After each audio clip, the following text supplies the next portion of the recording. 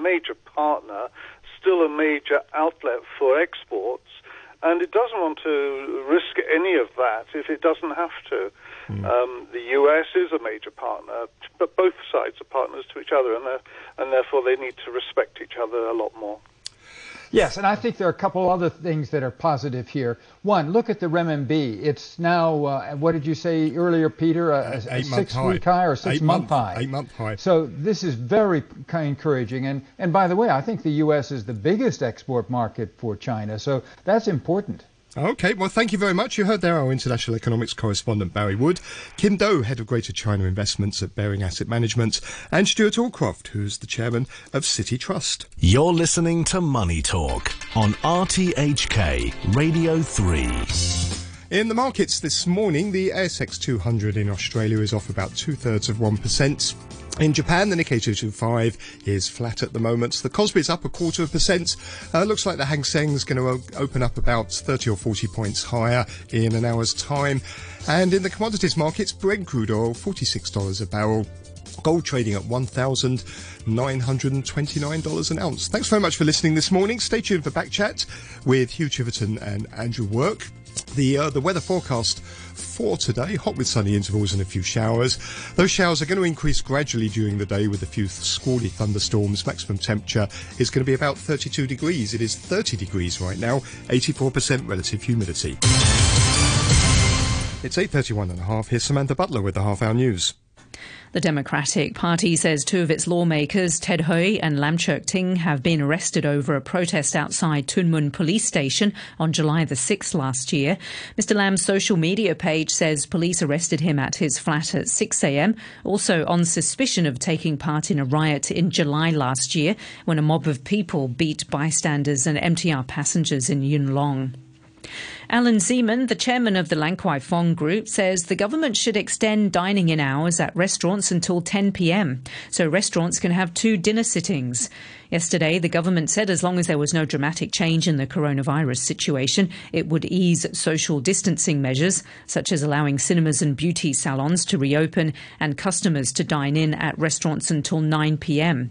Mr Zeman said the move would boost business, but not enough to pay rents. He also said bars should be allowed to reopen until 10 p.m, with the same restrictions as restaurants, operating at 50% capacity with a limit of 2 people per table. People need a job, they need to eat, they need to live, and economically, Hong Kong is dying. And if we don't do something about it, you've got 1,270 bars and pubs at the moment. They need to open. Gyms need to open. And there's ways that I believe that the government should be sitting with the leaders of it and find a way to go forward that we can safely open up to a certain point. And if we follow those restrictions, that might be the way we have to be for the next number of years. The mother of Jacob Blake, the black man shot in the back by police in the U.S. state of Wisconsin, has made an emotional appeal for an end to the violent protests sparked by the shooting. Julia Jackson told a news conference in the city of Kenosha that the destruction of the past 2 nights did not reflect her son. Other relatives demanded that the officers involved be sacked immediately. Mr Blake is said to be paralysed from the waist down. Ben Crump is one of his lawyers. It is going to take a miracle for Jacob Blake Jr. to ever walk again. He is currently in surgery as we speak, still struggling to sustain his life. You're listening to the news on RTHK.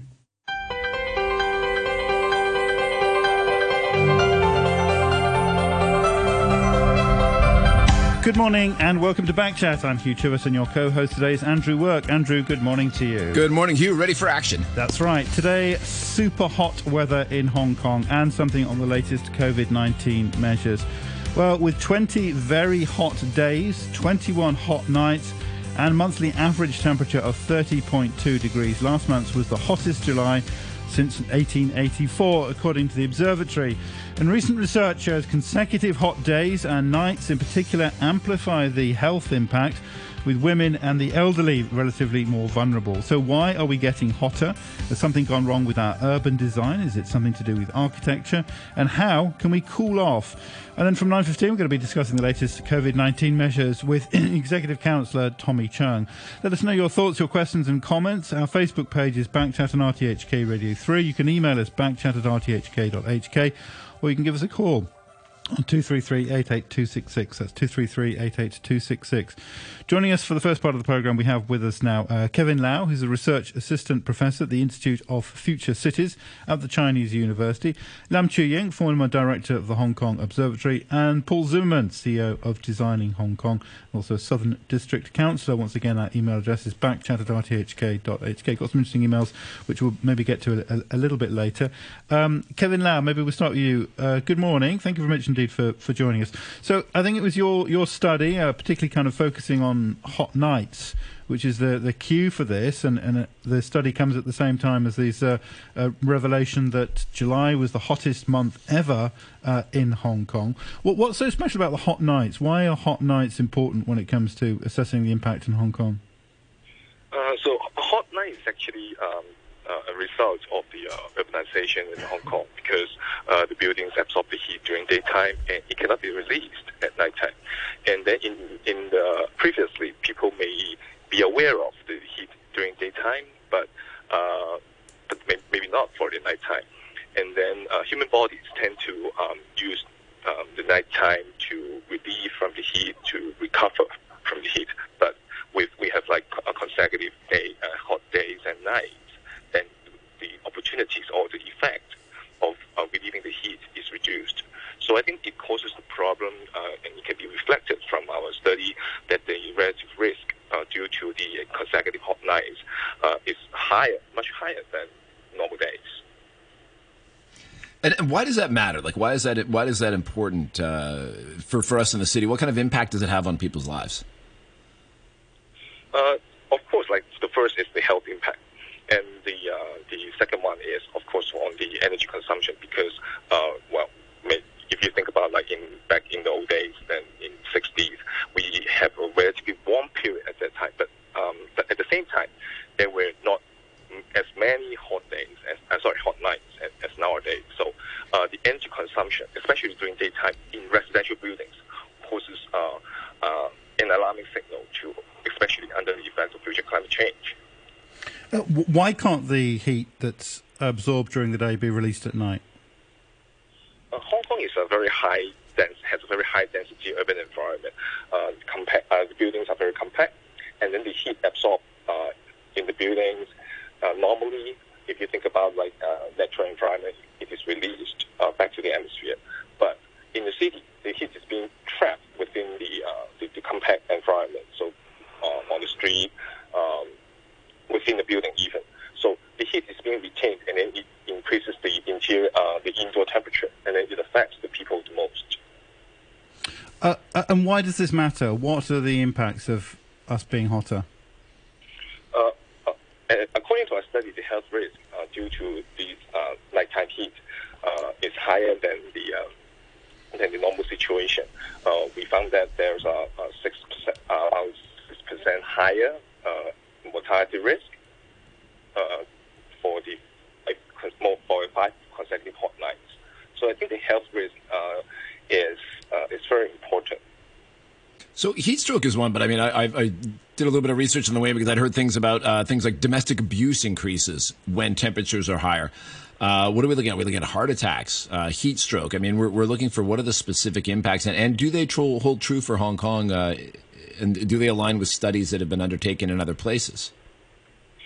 Yes, the health risks include, of course, like the heat exhaustion, heat stroke, and of course, like heart attack or cardiovascular disease. And then the intense heat, of course, also affects people with chronic diseases. So these people are more vulnerable under these conditions. And is that manifested as more ambulance calls, kind of emergency calls being made during these prolonged heat spells? Well, it is possible. We are undergoing a study looking into the call for ambulance or emergency services, and at the same time also we work with the Senior Citizens Association for looking at the emergency call that they actually made under these, for example, like hot nights and hot days. Right. We've got Paul Zimmerman, CEO of Designing Hong Kong here, Southern District Councillor. Paul, do you get complaints from your constituents when they have these kind of long nights, or do you feel the impact of that in the community?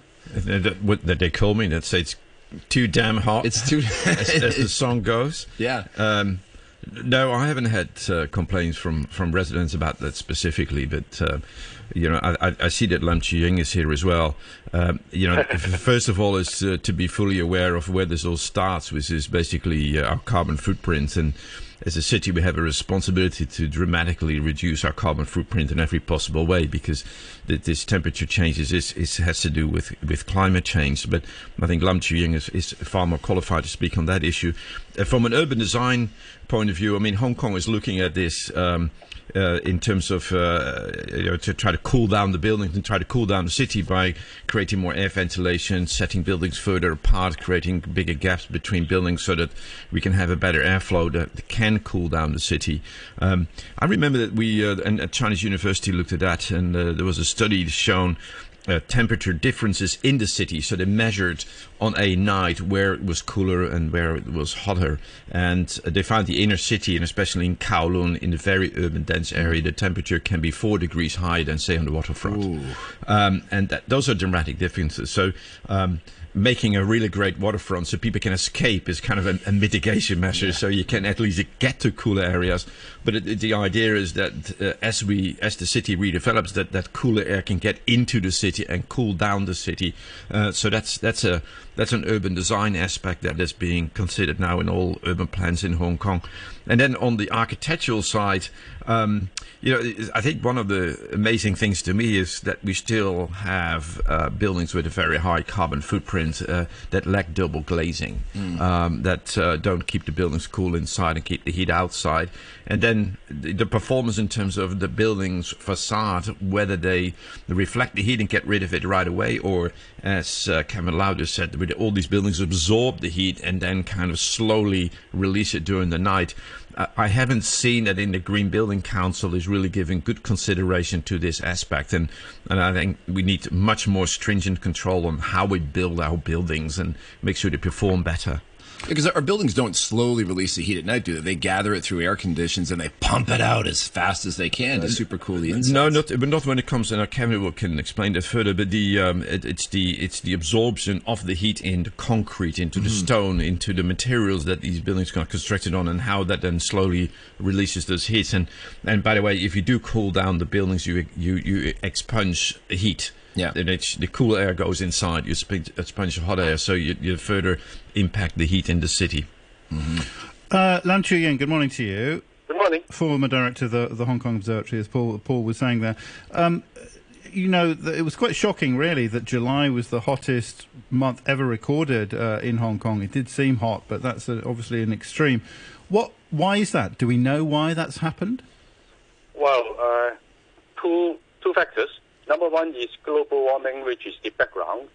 And the secondary factor is urbanization and the large amount of concrete we have in the city.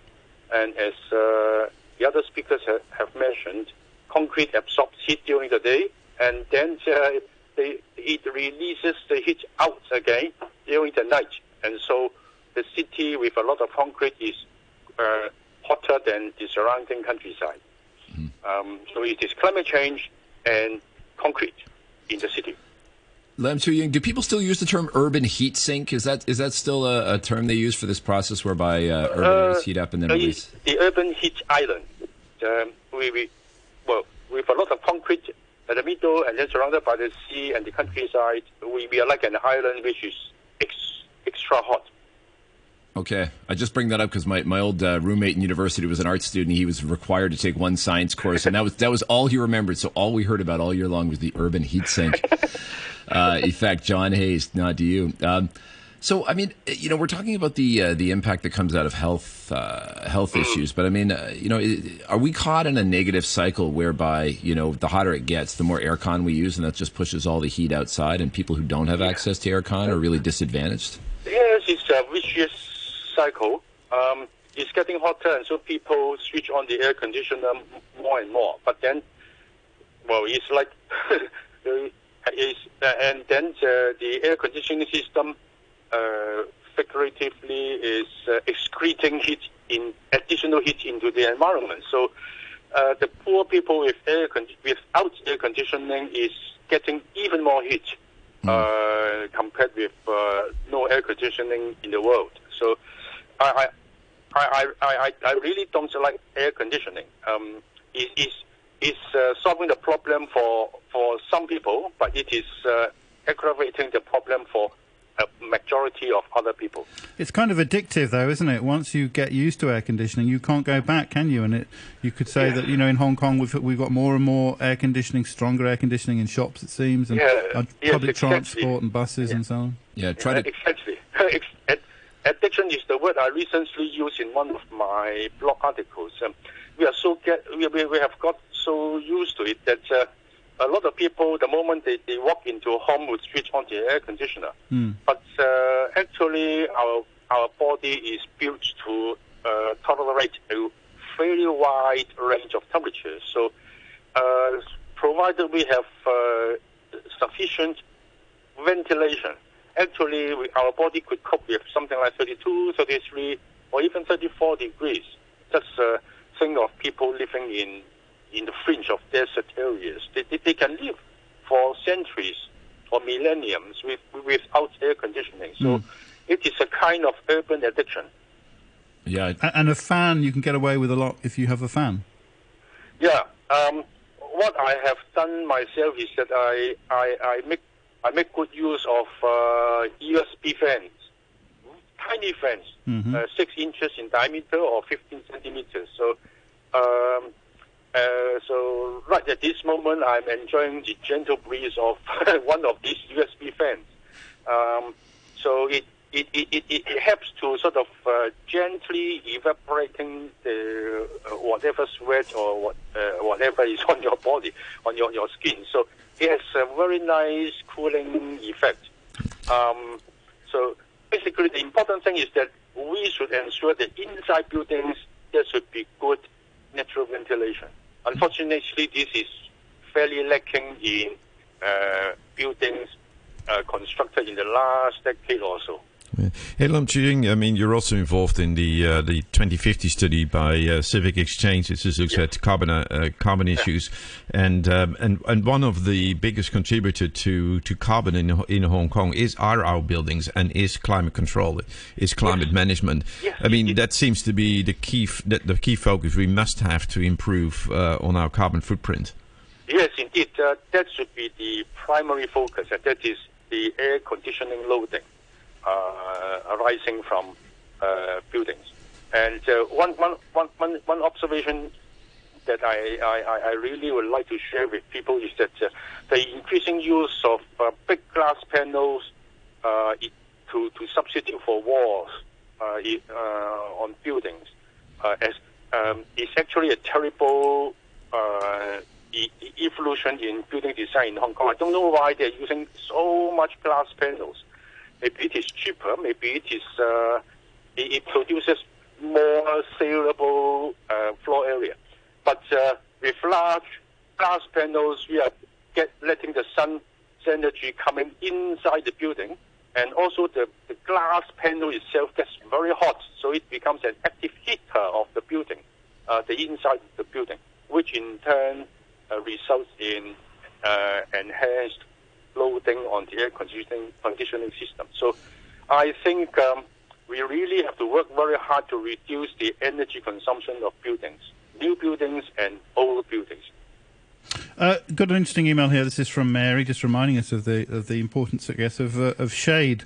Mary says, one simple measure to combat the soaring heat levels on our streets that could be easily implemented is to recognise the wisdom of previous generations and make awnings over pavements compulsory. Try walking along a street subject to intense redevelopment and feel the heat once you step out of the shelter provided by the old-style architecture into the glare of tall curtain walls with no awnings or a useless plexiglass strip 10 metres above the pavement. To Kwa Wan Road is a good example. In Tsim Sha Tsui, compare the searing heat on Nathan Road between Granville and Kimberley Roads with the blocks shaded by older buildings and trees. When the Mirror was refurbished some years ago, its awning was removed, and the one is a typical heat-generating glass wall. There are numerous similar examples all over the city. It's also high time the police resume street patrols and do their bit with a zero-tolerance approach to illegal parking that encourages males to relax in idling comfort while the sick, elderly, babies, pregnant women and the disabled gasp for air. That's from Mary. Kevin Lau, do you agree about the idea of shade? Because the traditional buildings in Hong Kong, traditional shops, had arcades, didn't they? And you walked undercover. Yes, of course. Like shading is, of course, one of the most effective solution, not just to the ground level, but also to the building itself. Because if you shade the building well, then it actually reduces the thermal load of the buildings. And at the same time, we may also consider other options like vertical greening, because they help to reduce the heat being absorbed by the buildings during the day. And at the same time, it also produces a cooling effect to the surrounding environment. So it helps to cool the city. When you talk about vertical greening, you're talking about like these plant walls? Because I understand they're pretty energy and water intensive, aren't they? Well, that's Kevin. I mean, these vertical greening. I mean, in a way, it addresses the issue that Lam Chee-ying has raised in terms of these glass panel walls that you replaced it with kind of surfaces that are more absorbing and don't suck the heat back into the building. But there is a problem with those green walls. Like they on the other hand, their expense is more energy consumption and so on. So, but the old colonnades, the arcades, as you refers to. I mean, we're trying to get them back in urban planning. So in Kai Tak, around Kai Tak stations, the buildings that are being planned there are going to be built to a different code. The planning department has looked at it, and the town planning board has approved the ground level of these buildings to have arcades back, so you can walk in the shade of the building, and that's definitely something we need in our city. Trees in our streets, trees along our promenades. It's an ongoing battle with the maintenance departments in Hong Kong, who don't particularly like leaves falling on the ground. So it's Hong Kong used to it. Yeah. And I'm sure. I like this point. Well, we really need much more trees and lawns in Hong Kong. In many places, we have big flat pieces of concrete, which is a terrible generator of heat during the night. So I noticed that in Paris, people can get a license, and then they could they would be allotted a small piece of public land on which they could plant things, of course to certain specifications. So citizens get the opportunity of helping the city to green the pavements and so on. So I think we should actively study the use of plants to reduce heating arising from concrete. Sure, and we'll follow that after 9 o'clock as well. We're going to talk about the issue of kind of urban forestry and greening the environment. Okay, our number is 233-88266. Mike is on the line. Mike, good morning to you. Well, good morning. I listen to all you experts and... so-called experts, yeah, go on. So-called experts. And you know, I half the year I live in the cold country, and if we want to keep something warm, we think about the source, and we think about the heater that we're using. And so nobody's talked about the sun. And I mean, that is the main carbon footprint isn't the major source of heat on this planet. It's the sun is the major source of heat on the planet. So let's see, how are we going to dial that down? There happens to be a lot of sun flares going on, and the heater is turned up a little bit. So how are we going to dial that down?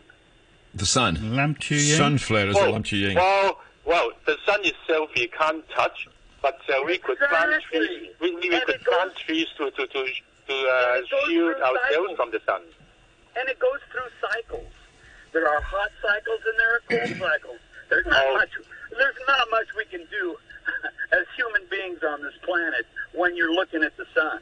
And start focusing on that. So, Mike, is your point you don't want to do anything about reducing our carbon footprint, that we should wait for the sun to cool down? No, that's a good plan, and it'd be a lot cheaper. But I stand underneath my tree, and it's really pretty comfortable. And I get out in the sunshine, and wow, it's really, really uncomfortable and cooking hot, and nobody's even mentioned. Yeah, so shade is important. The source and the shade. So I just thought I'd bring you guys attention back to planet. Yeah, you can try all you want to, but carbon is a misnomer. Okay. The planet is greener now than it was 10 years ago. The planet as a whole is not worried by the sun. It is only human beings who are now worried by the sun because we created so much extra carbon dioxide. We are getting extra warming. And the negative impact is on the human being. So, if we do nothing, we disappear, nature would be happy. Nature could do without us. Carbon dioxide creates plants. Carbon dioxide makes plants grow better. And so yes, you are right to a point. But if there are too much carbon dioxide, plants die. There's something you should realize. Carbon dioxide is not really exactly what plants like. Well, then, can you tell me what is the perfect temperature of the planet? What temperature do you want the planet to be? The optimal temperature of the planet, at least for human survival, is 14.5 degrees.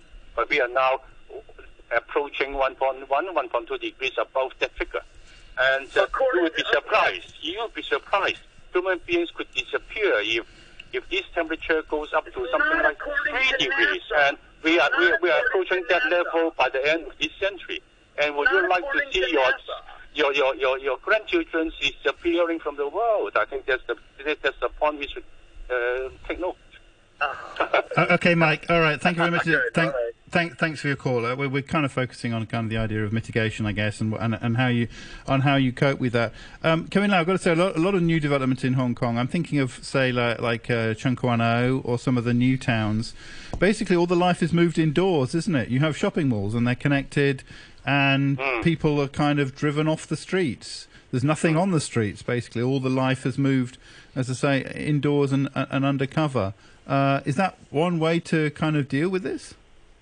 Well, of course, this is not the best way to deal with that because I do agree that the people are being moved indoor because of the design of the outdoor environment. If you compare the new towns like in Chung Kwan O to the older new towns like Sha Tin, then you found that the outdoor environment is less favorable. So, for example, there's a less greenery on the street that people can enjoy. So there's a less sports for them to cool off, when they walk under the sun under very hot conditions.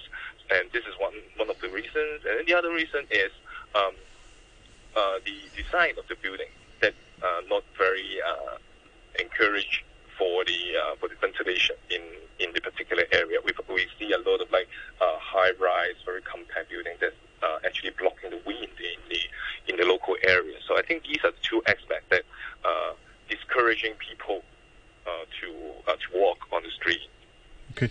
A question from Anthony in an email who says, "Hi Kevin, is the heavy use of air conditioning a result of urbanisation that heats up the air in Hong Kong? Please tell me. Do we use a lot of air conditioners? Do they actually make things warmer outside?" Well, yes. In terms of the energy consumption, of course, it produces the waste heat in the urban areas. So, and that's why. And that's significant, is it? That will actually warm things up, you think? This is one of the reasons, and but compared to the heat being absorbed by the building during daytime, I do think that we have to pay more attention on bringing the heat away from the city. So, like Paul said, ventilation, and then trees and parks, which can cool down the city by lowering the temperature. So we can either bring away the heat or lower the temperature in the city. Hey, Kevin, I have to disagree with you on high-rise. I don't think that it's necessarily the height of a building, but it's the footprint of a building that disturbs the ventilation. I always when I see the numbers of Hong Kong compared with other major cities, we're doing extremely well when it comes to our carbon footprint from related to transport. Because with people go everywhere with the MTR, 90% of the daily trips are on public transport. Our carbon footprint in traffic and transport is some of the lowest compared to other cities, and that reduces our carbon footprint. So there is an advantage of a high density city. We just have to learn how to better design and use better materials. Okay, well, we've got to say goodbye now to Lam Chiu Ying. We'll continue the conversation after the news at 9. The weather, hot, sunny intervals and a few showers. 30 degrees at the moment, relative humidity now at 80%. Hurricane, it's going to be a large, powerful storm. All of coastal Louisiana should brace for storm surge. You're listening to the news on RTHK. Welcome back, Backchat on a Wednesday morning with Andrew Work and me, Hugh Chewis, and we're talking about hot weather in Hong Kong, the effects of the heat, how we can make things better.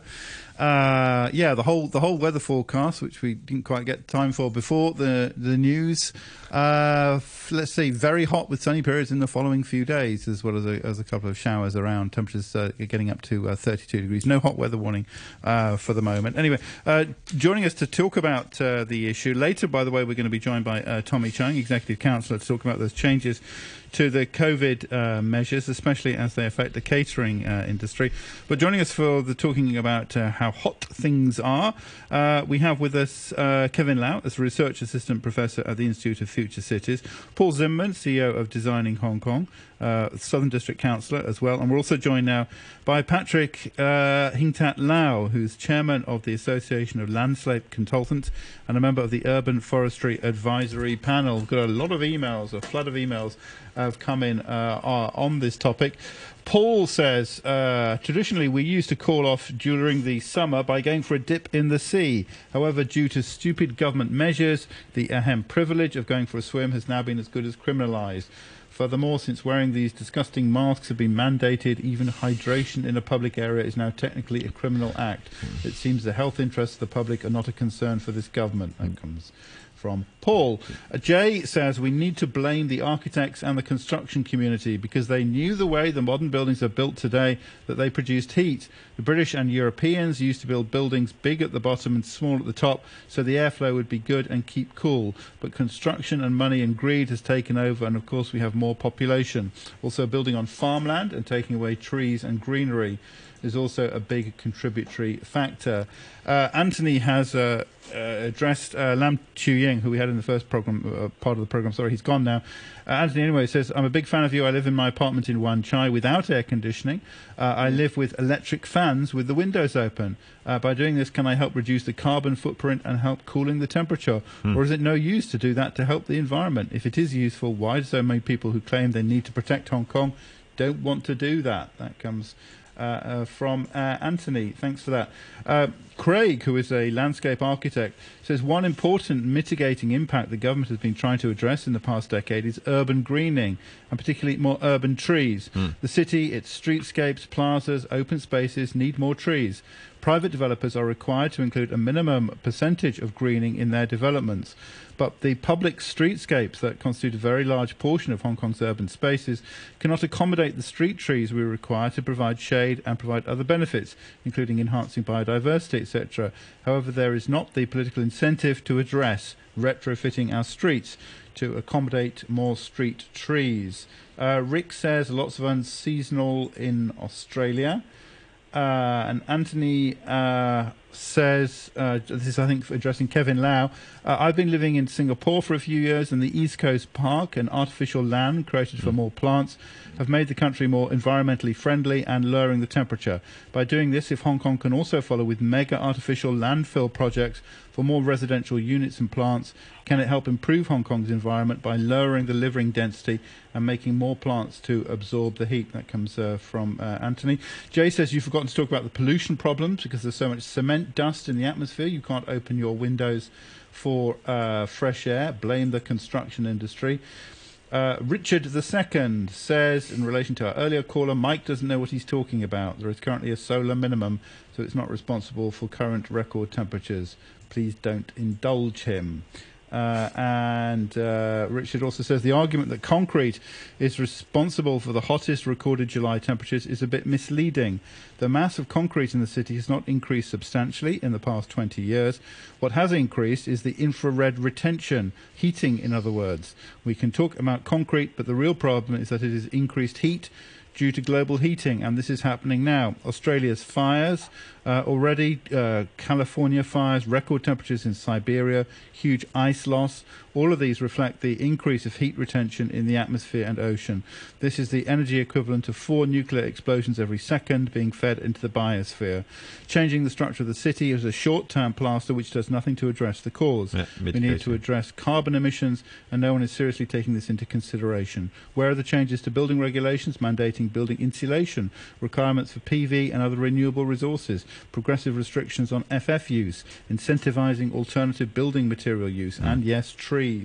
That comes, as I say, from Richard II. And S says, I was watching a Hong Kong magazine programme on TV. It said here in Hong Kong, because the government gives some cash incentives for green buildings, some developers got away with the minimum of doing such as a wall with shrubbery, etc., and yet qualify for the full amount. The developers should take example from Singapore, where every new building is designed for collection of recycling material and some garbage falls directly down a chute for collection. The main challenge is for enforcement of such rules. Does it work? Look at the illegal parking and car engines running.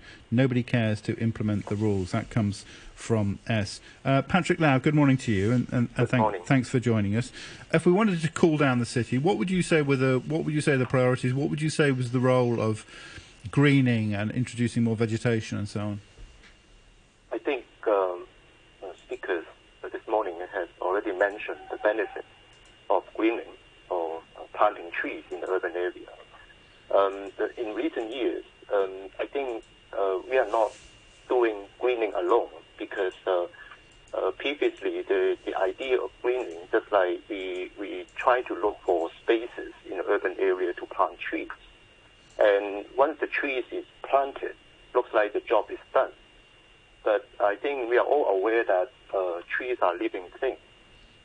So they all have their life expectancy, and also they will get sick. So in recent years, you have heard a lot of bad news about the trees falling down on people.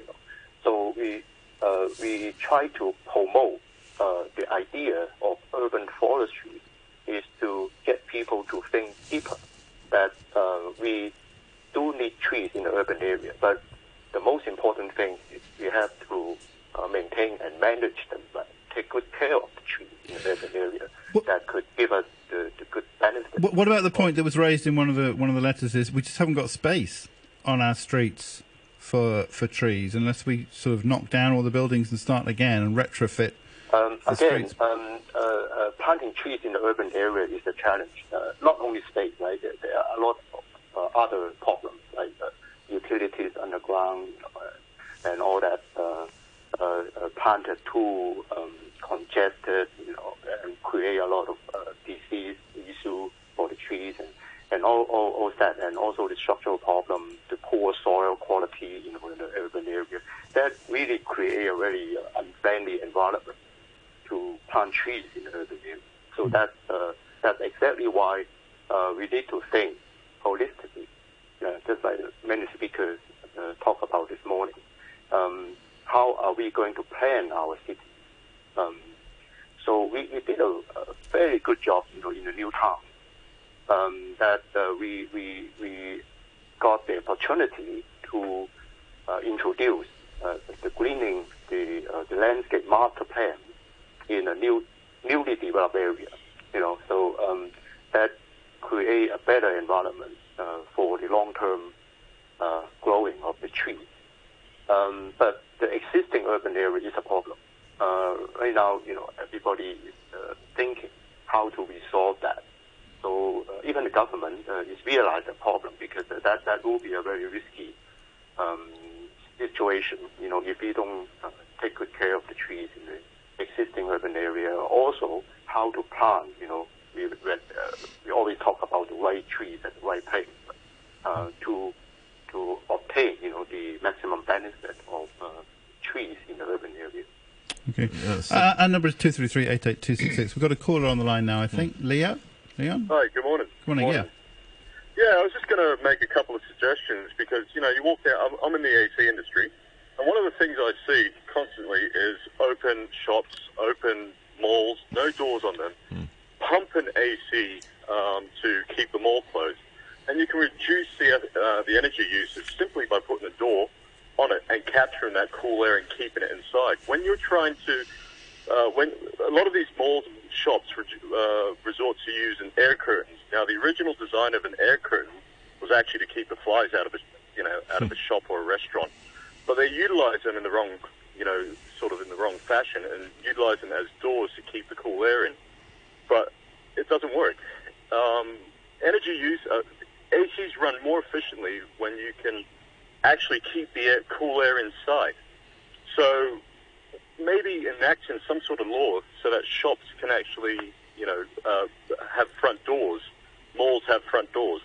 Well, actually, I have no doubt, I firmly believe that this will actually reduce energy usage by a lot of these big developments and sort of reduce our carbon footprint. Yep, good one.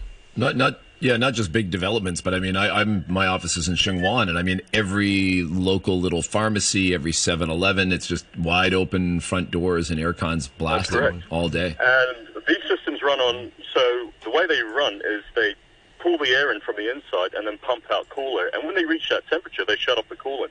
If they never reach that temperature, the outdoor compressors are constantly fighting to keep the place cool. And it's just awful. It's an awful situation to be in. But at the same time, enacting maintenance programs for a lot of these commercial ACs would actually reduce the energy usage yet again. So, I mean, there's quite a number of factors that are just neglected in terms of AC usage here in Hong Kong. I think I got it right. Yeah, I mean, that seems like an obvious one. Why hasn't there been any, regulation to address that situation? Well, I guess it's an enforcement issue, don't you think so, Leo? I just think there's a lack of knowledge about it. I mean, they use window-type ACs over here, and those are so archaic.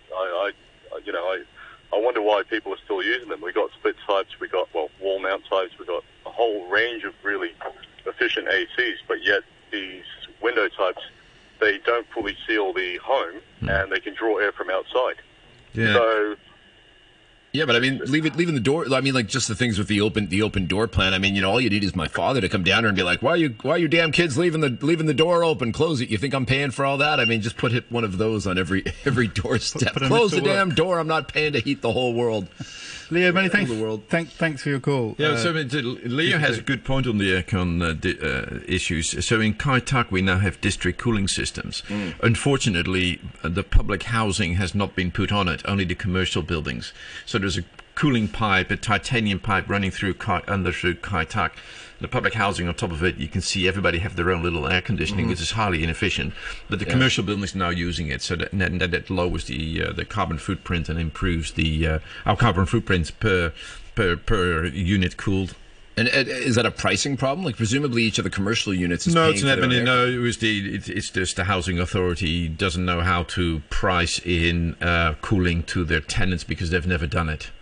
So old dog. brand new buildings with very old-fashioned air conditioning systems, unfortunately. Okay, here's some more comments. Jay says, in the new territories, the village houses have become hotter because the foundation bases have changed the water flow underground.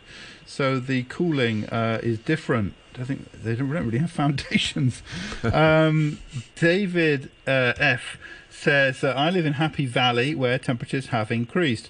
Previously, the rugby and soccer pitches were grass, and there was photosynthesis. The government has taken away the grass and replaced it with AstroTurf. Heat comes up from the AstroTurf, as well as emitting harmful chemicals. In addition, low-rise buildings, such as the government blocks at Leighton Hill, have been redeveloped with the high-rise Leighton Hill development with no space between the buildings. On the other side, a low-rise building has had 20 stories built on top. These high-rises block airflow. That's from David F. And Anthony says, as we all know how to address the issue, what can be done to make our Hong Kong better, then it should be the legislative side for the government to impose mandatory law to force people not to use air conditioning in it. That comes from Anthony. Have we got another caller on the line? Yeah. Go ahead. What's your name? Good morning. Morning, yeah. This is Guy. I'm from Sai Kung. Hi, Guy. Hi, Guy. I'm very briefly, Paul recognizes my voice. He'll know what I'm talking about. The government seems intent on doing the opposite by chopping down thousands of trees, and is intent again on chopping down more thousands of trees for what they call the Hiram's Highway Improvement Project. We fought stage 1 and lost, and they are building a dual carriageway short section which lost 1,300 trees, and there is a huge amount of concrete going into that. Over 1,000 objections have been received by Highways Department for stage 2, which is intent on driving a dual carriageway all the way through from Marina Cove, where stage 1 ends, all the way through Sai Kung Town to the far side. Very large shade trees in the main street of Sai Kung will be lost, and the connectivity between both sides of the Sai Kung Town will be completely lost. It's a mad idea. The same thing will happen to Pak Sa Wan, Hebe Haven, and destroying that community for really no good reason. Yeah, and the problem is also the greening along that road, and the new road design has very little greening features in it. That's correct. And as you know, they call Sai Kung the Garden of Hong Kong, but they seem to be intent on destroying that for really no very good reason. Improvements can be made to the road, but they refuse to countenance them. I'm sure Paul will have something to say. Well, I mean, the bottom line really is, and that's as we if we want to retrofit the city and make it greener, we have to move cars away. We have limited road space, but the tendency is the other way around. We equipping the city for more and more vehicles. More and more vehicles, not only the carbon footprint, but it takes away space for trees and greening, and makes it harder to walk and less pleasant to walk. So we all start using public transport. So we're in a negative cycle, and we have to figure out a way of turning that around and convincing society and government to go the other way around. Okay, Guy, thanks very much indeed for your call. That's echoed in some emails. Jay says, trees in urban areas are in the new territories. We've watched this government in construction destroy over 200 trees in a small area, all for the sake of a cycle path. Alan says a few years ago the government rezoned fully wooded green belts for development, and when the fact that such areas helped to reduce the heat effect, the town planning board was not interested. The government described these areas as vegetated to cover up the fact that thousands of trees would be felled. You need people who look holistically at the development problem, not blindly follow the dictate that everything must be concreted over. That is from Alan. Patrick Lau, do you agree? I mean, it's one thing, introducing urban forestry. Another thing, just not cutting down what we've got, I guess. Yeah, definitely not a good way to approach the modern town planning effort. Because, as Paul said, I think we really need to look at another alternative way of planning our cities. The vehicular issue is a big issue. I think even in other cities, in Europe, other cities, they are trying to move away from this new road development. And also, I think the government mindset is still stick with the old school that you have to build infrastructure for the cars instead of for people. So this is the problem. I think we are keep fighting to trying to change people's mindset that I think the urban forestry is not just greening. We need to introduce, come back with a natural system in the urban area. So the problem is greening or urban forestry is still in a very low priority in the policy thinking. So I think with that in mind, we can minimize the tree felling because we have to look for alternative way to resolve like mobility issues, not just vehicular issues. Yeah, but I guess there are trade-offs that need to be made at that level, because you'd be like, okay, don't cut down any more trees. Well, I guess if you need to grow and redevelop, then that means going into previously developed neighborhoods and, tearing down old buildings, and then, then the history and historical guys don't want, the heritage people don't want you to tear down the old buildings, and, all the people don't want more development in their neighborhoods. So I mean, there's a lot of trade-offs that need to be made and recognized. Kevin Lau, also Singapore was mentioned by a few of our people in our emails and so on. Are there things we can learn from Singapore that we can apply in Hong Kong? Have they done particularly well? They're known as a green city. Does it work here? I think so what I said, when we think of a new infrastructure or a new plan, we have to look at the green infrastructure, not just the grey infrastructure. That I think that's the existing problem in Hong Kong now. Nobody talk about green infrastructure. That's what Singapore is doing. So they in the very early days, they map out the green network first, not just the road network. So that's why there's the connectivity about the open space network, green space network. So this area are already mapped out in the very beginning, so that any conflict to that route, you have to review and look at it again in order to avoid the conflict with the original thinking of introduce a very green city. This is the whole idea of the green infrastructure is a very important infrastructure, not just grey infrastructure. Mm-hmm. What about rooftops? I mean, is there anything to be done on that front? Whether it's mandatory painting your rooftop white or tax breaks for rooftop gardens, is that kind of very small beer, or is that something that could be effective in making a difference in how the urban heat sink reacts to heat? The rooftop again in many other cities, like they use rooftop because it's unavoidable. In the urban area, you lack of space for a massive planting, in the ground level. So people start to think of using the roof space. But again, you have to think of it in the very early beginning when you design the building. You have to allow enough loading spaces on the roof and some backup facilities like irrigation and all that create a good planting environment. That create a lot of there will be a lot of opportunity. When you look at the roof space, you can plant some edible landscape. We can grow vegetables, and also we can create some gardens. There's a lot of opportunities there. But you really have to look at it from the very beginning. But unfortunately, a lot of old buildings did not have that opportunities because of the structural problem, and all that stuff.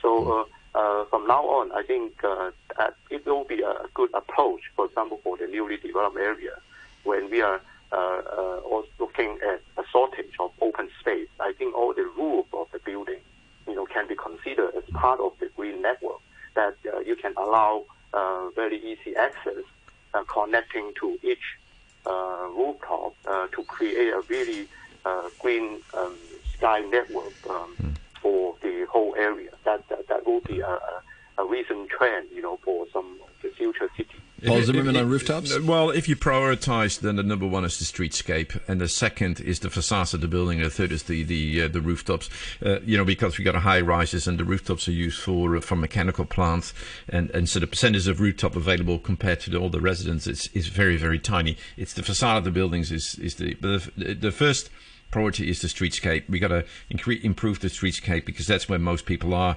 The second thing, we got to improve the facades of the building, make sure that the heat exchange is much improved, and that is basically going to have to be mandatory. And we got to be much more radical with our property industry. And then and there might be some small opportunities in terms of rooftops. Yeah. And I mean, are there small things that people can do at home? I know, Paul, you and I are both advocates of the cold shower in the summertime, so you don't need so much aircon. But are there other things people can do, like just remembering to put the blinds down at home before they leave in the morning to cool, Yeah, absolutely. Keep your building, keep your unit cool as much as you can. Keep the windows open to let the airflow through. Close your curtains to stop the heat from coming in. I mean, there are all these things that we can do. And if you have a chance to redo your windows, do double glazing.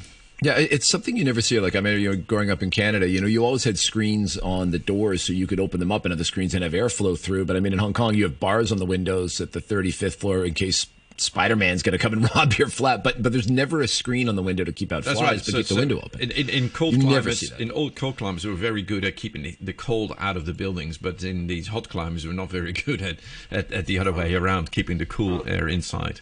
Yeah. Any other tips from you, from Patrick? Yes, I think we did talk about to enhance the ventilation in the urban area to allow the wind, the breeze coming from the waterfront all the way to the urban core. The problem is when you go through the urban core or the vehicular street, it will bring a lot of pollutants, all the way to the rest of the area. So I think it has to come with a green corridor together with this the wind path that allow the trees to filter all this pollutant before it reach the rest of the urban area. Yep. And Hong Kong has a very good opportunity because it's so unique that Country Park is so close. Paul always mentioned about the accessibility, connectivity to the waterfront, but people don't talk about too much on the connectivity to the country park from the urban area. So it can be a very well connected route through the streets with the green corridor all the way to the country park that connect to the waterfront. And that create a very comfortable environment for the pedestrians. This will be a very good opportunity for Hong Kong. It's workable because the country park is so close, just at the edge of the urban area. So in that sense, we can have this looks like some green fingers coming down from the country park all the way to the waterfront. That will be a very unique feature for Hong Kong. Okay, I just end with a few comments from listeners. Mike is back. Mike, responding to Richard, says California has the coldest and wettest winter in a century. The reason it's on fire is that it had 7,000 lightning strikes in one night of unmanaged forests. California tree huggers have prohibited the thinning of these forests and therefore compounding the problem. According to NASA, the overall planet is cooling. The jinx is up. We know what the carbon argument is all about. Get over it. One problem with recording temperatures is the records are centred in areas of man's construction, which raise temperatures locally. Richard, if you get into a shame off, I'm your guy. Comes from Mike. Shirley says, hottest July, current hot weather warnings, yet the pools are closed. Does COVID-19 spread in open pool? Any evidence? Thanks, gasping Shirley. So thank you very much indeed too, I guess. We've got some other emails we'll get to in just a second, but let's wrap up that topic for now. Patrick Lau, thank you very much indeed for joining us, Chairman of the Association of Landscape Consultants, a member of the Urban Forestry Advisory Panel. Paul Zimmerman, CEO of Designing Hong Kong and Southern District Councillor, thank you very much indeed. And thank you to Kevin Lau, Research Assistant Professor at the Institute of Future Cities at the Chinese University. Paul says, Mary constantly moans about cars, parking and idling. So as a car driver, I just want to help her see a different perspective. A lot of so-called brownfield sites were previously used as car parks, and the government, in their wisdom, decided to sell them off to property developers. This has led to less car parking spaces, the result of which has led to more people dropping off their husband or wife and waiting for them to finish shopping while remaining in their car. Before suggesting the genius idea of slapping a fine on idling cars, consider the consequence of that, which would be people driving around the block instead of waiting, which of course would lead to more traffic jams and even more pollution. The question should be, why did Hong Kong need more real estate when the birth rate for the last 20 years has been approximately only one child per household? The problem is therefore government generated and not the fault of drivers. That comes from Paul in Taipo. Thank you very much indeed for that. Peter says, the government's CUHK expert on measures to secure the social distancing needed to suppress COVID-19 spreading believes we should retain the current limit to 2 people per table. This totally ignores the key importance of restaurants in family feeding in Hong Kong. The smallest nuclear family, mum, dad and child, cannot currently sit down together to eat. All this expert talks of opening up by increments of doubling up, i.e. the next opening will be up to 4. Why not allow one person just one more person, so allowing said family to return to restaurants. The philosophy of using 100% as the smallest increment in spatial management seems ridiculous. That comes from Peter T. Sorry, we weren't able to get hold of Tommy Chung, Executive Councillor. Sorry about that. Let's just finish with an email from Bowen. This is related to the question that we were talking about yesterday and Ted Hoy's private prosecutions. Bowen says, while Grenville Cross's point yesterday that the shot individuals not giving evidence in court could deprive the policeman of a fair trial appeared to be reasonable, he failed to explain why it was right to stop the prosecution against the taxi driver in the second case. But even in the first case, there's also a broader context to consider. Neville Cerrone QC wrote in an article thus that while hundreds of thousands of protesters have been arrested and some charged and convicted, with many others still awaiting trial, many objective observers had noted a marked lack of accountability for abuse of power by the police. Seen against this background, Mr. Cerrone said that Ted Hoy's private prosecution against the policeman was the canary in the mine of Hong Kong's public perception of the operation of the rule of law. He further argued that by removing the canary, Theresa Cheng deprived both the judiciary and the public of the opportunity for a high-profile test of the common law in action, while also demonstrating that either the administration did not have confidence in the judiciary or police officers were above the law. On the point about the shot individuals not giving evidence in court, I would just add that the fact the individual survived is merely accidental. If he died from the shot, the prosecutor, whether public or private, would have been left with just as much or less evidence as there would be if the private prosecution was allowed to go ahead without the shot individual giving evidence in court. Following the DOJ's reasoning, would the death of the individual therefore mean that there could not be a fair trial for the policeman? And by that logic, the accused in any murder case, where the victim is always unable to give evidence and thus justify not prosecuting? Obviously, not necessarily. If there are enough witnesses, not to mention the real-time footage shot on site in Sai Wan Ho that we've all watched on TV and the internet. Ditto in the present situation. That is from Bowen. Bowen, thank you very much indeed. Raphael, thank you very much indeed for producing this morning. To Andy, our engineer, and of course to Andrew Work. And Michelle as well. The weather forecast: hot, sunny intervals and a few showers. Showers increasing gradually, and there will also be some squally thunderstorms. The outlook: heavy showers and a few squally thunderstorms at first. Tomorrow, very hot with sunny periods in the following few days, and there will be one or two showers. The latest readings: 30 Celsius, relative humidity 78%. Hi, I'm Lazy Lion. To fight this pandemic, don't hold gatherings or join large-scale activities. Event organizers should adopt contingency measures to postpone or cancel events or temporarily close facilities. The public should avoid crowded places as far as possible. Don't host or join gatherings with family and friends. Find an open space to stretch. Social distancing can help prevent the spread of COVID-19. These are the tips for you and me to prevent COVID-19. 9:35, the news now with Samantha Buffalo. The Democratic